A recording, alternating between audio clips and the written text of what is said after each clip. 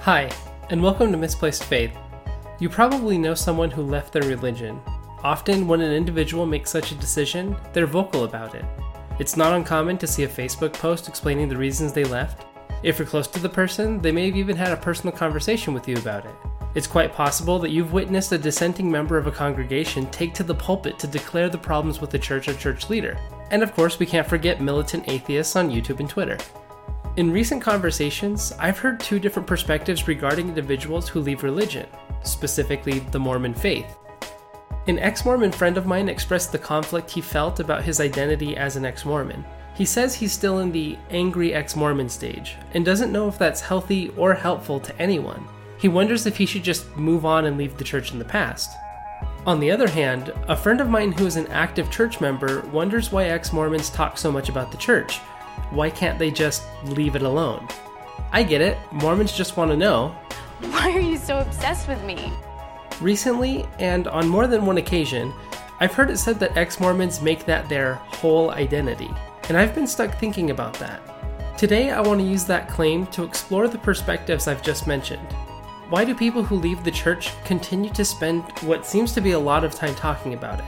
Is that healthy and helpful, or harmful? And to who? And do ex-Mormons actually make that their whole identity? Let's start with the easiest of these questions. Ex-Mormons have a full identity that comprises several aspects of a whole person. They are not equivalent to their ex-Mormonism.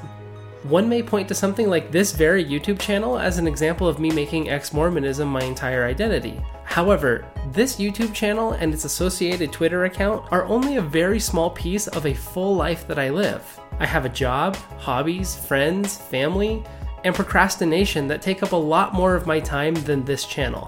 When I started this channel, I was posting one video every week, and I just went months without posting a video. That hardly constitutes an entire personality. I realize I'm biting at a red herring when I take this argument literally, but I do so to show the absurdity of making that claim. Obviously, ex-Mormon is not a whole identity. So why do some Mormons say that ex-Mormons do nothing but talk about the church? For example, newcomers, you may even see a few leave the church, who cannot then leave the church alone. Let these few departees take their brief bows in the secular spotlight. Someday they will bow deeply before the throne of the Almighty. Some of it is coming from apostates who had testimonies and now seem unable to leave the church alone.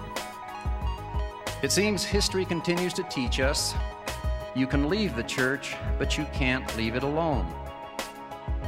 Confrontive, except of themselves, of course. They leave the church, but they cannot leave the church alone.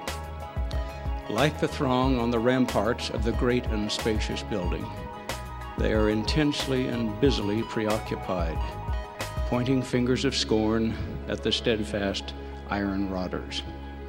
Considering their ceaseless preoccupation, one wonders, is there no diversionary activity available to them? Why are you so obsessed with me? saying that ex-Mormons are just angry and obsessed turns the attention to the individual's anger rather than the reason they are angry. It's a distraction from the real topic at hand. It's an effective textbook deflection.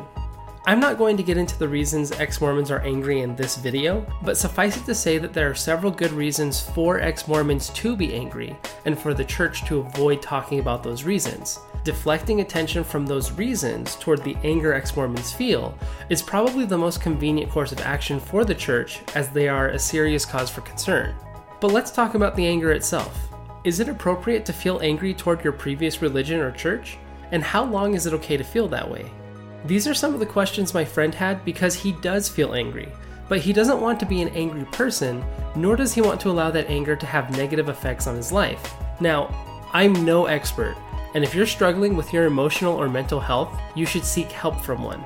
There is no shame to be had in meeting with a counselor or therapist, and working with someone who is trained to help you work through these kinds of crises can really improve the way you cope with these changes.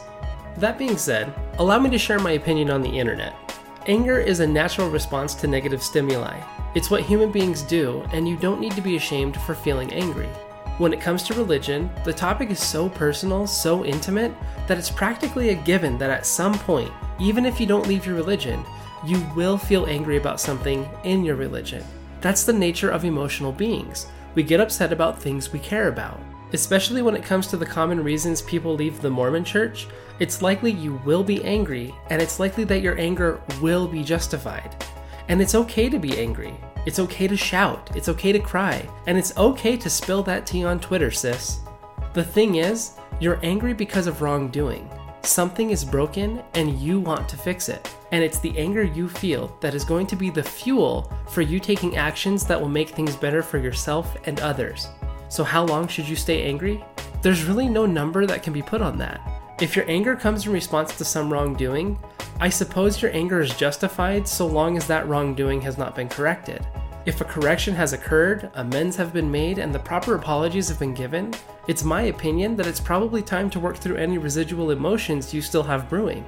However, and this is important, if corrections occur but no amends are made, no apologies are given, or misinformation or gaslighting becomes prevalent, the problem has not been resolved. And so long as the problem has not been resolved, the anger ex-Mormons feel will be the fuel that drives them to seek change. So how long should you stay angry? Well, let's just say I hope you're not angry for as long as I think you would be justified. With all this in mind, an ex-Mormon's past is still real, and the transition to post-Mormonism is one that affects an individual in considerable ways. When an individual leaves the Mormon church, or any church for that matter, they leave a piece of their identity, a piece of themselves behind. They leave their culture, traditions, habits, schedules, core community. Often, leaving the Mormon church can feel like losing one's childhood, can result in the loss of family relations and even opportunities for education. These are big changes for a person, and what else would you expect someone to talk about? Jenna Reese, author of the book The Next Mormons, wrote, "That pain should make Orthodox, all-in Mormons think carefully about the narrative that such ex-members are angry people. Of course they're angry. Of course it's going to take them a long time to build a life for themselves outside of the church they were always told should be the foundation of that life. Of course they're going to want to talk about that pain.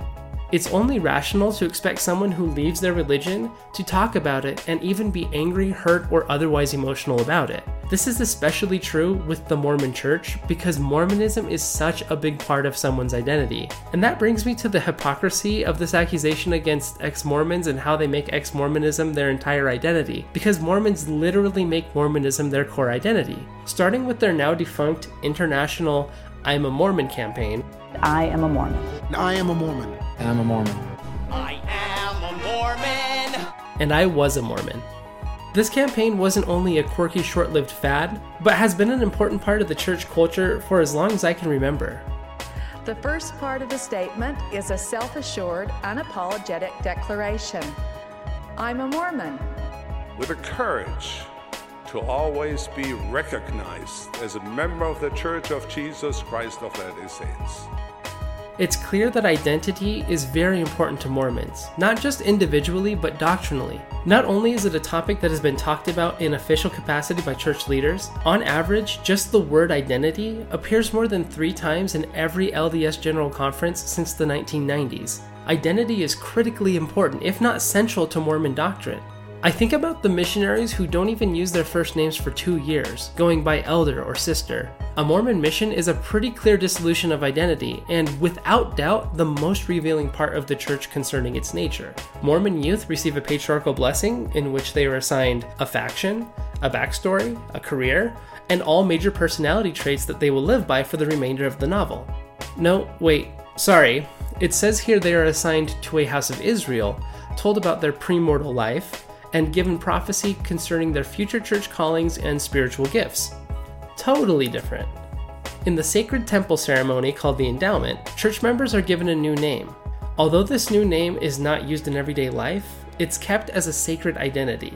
Though I can't confirm this as official church doctrine, I remember being taught when I was younger that the temple name was the name that the individual went by in the premortal existence. In essence, the new name is the individual's eternal identity, trumping the mortal identity. And what really is the iconic symbol of becoming a Mormon, baptism, is literally taking upon yourself the name of Christ. Becoming like him, having his image engraven upon your countenance, emulating him, killing your old self and being born anew as a Christian, but so much better than that, becoming a Mormon. If you think I'm grasping at straws here, think about the things I've shared. This isn't just church culture or a few bad apples. This is Mormon doctrine, taught every Sunday around the world and over the pulpit of the LDS Church's official biannual global conference. There are plenty of cultural aspects of the LDS Church I could have included, but I'm not interested in the idiosyncratic ways individuals live out Mormonism, as that could lead to running circles around a no true Scotsman argument. Instead, I prefer to tackle clear, central doctrines of the LDS Church, like this one from Jeffrey Holland. And that's why we take upon us his name, in as many ways as possible, both figuratively and literally. We try to take upon us his identity. Do ex-Mormons feel strongly about their liberation from the church? Sure, but that's a natural and understandable result of the circumstances. Do Mormons make identity a core part of their religious practices? Clearly, but I don't think it's uncommon for one to feel strongly identified by their religion. However, it does seem a bit hypocritical for Mormons to make any judgment based on identity preferences. Before you start casting stones at ex-Mormons for being obsessed with taking away your religion, consider this. The last category of criticism I will address comes from within the church itself. This criticism is more lethal than that coming from non-members and former members. If there were nothing to criticize, then criticism from the very membership of the church wouldn't be problem enough to mention in general conference. Perhaps the problem isn't that ex-Mormons are angry or that they can't leave the church alone. It seems that the church has real problems that incite not only those who leave the church, but even active, participating members to turn their heads and ask questions. If you don't believe me, just give #TwitterStake a scroll. This video wasn't meant to be a "know you." What I'm trying to say is, if it's okay for you to proselytize and bear your testimony in public, then it's okay for ex-Mormons to talk about why they left the church and criticize the problems around it.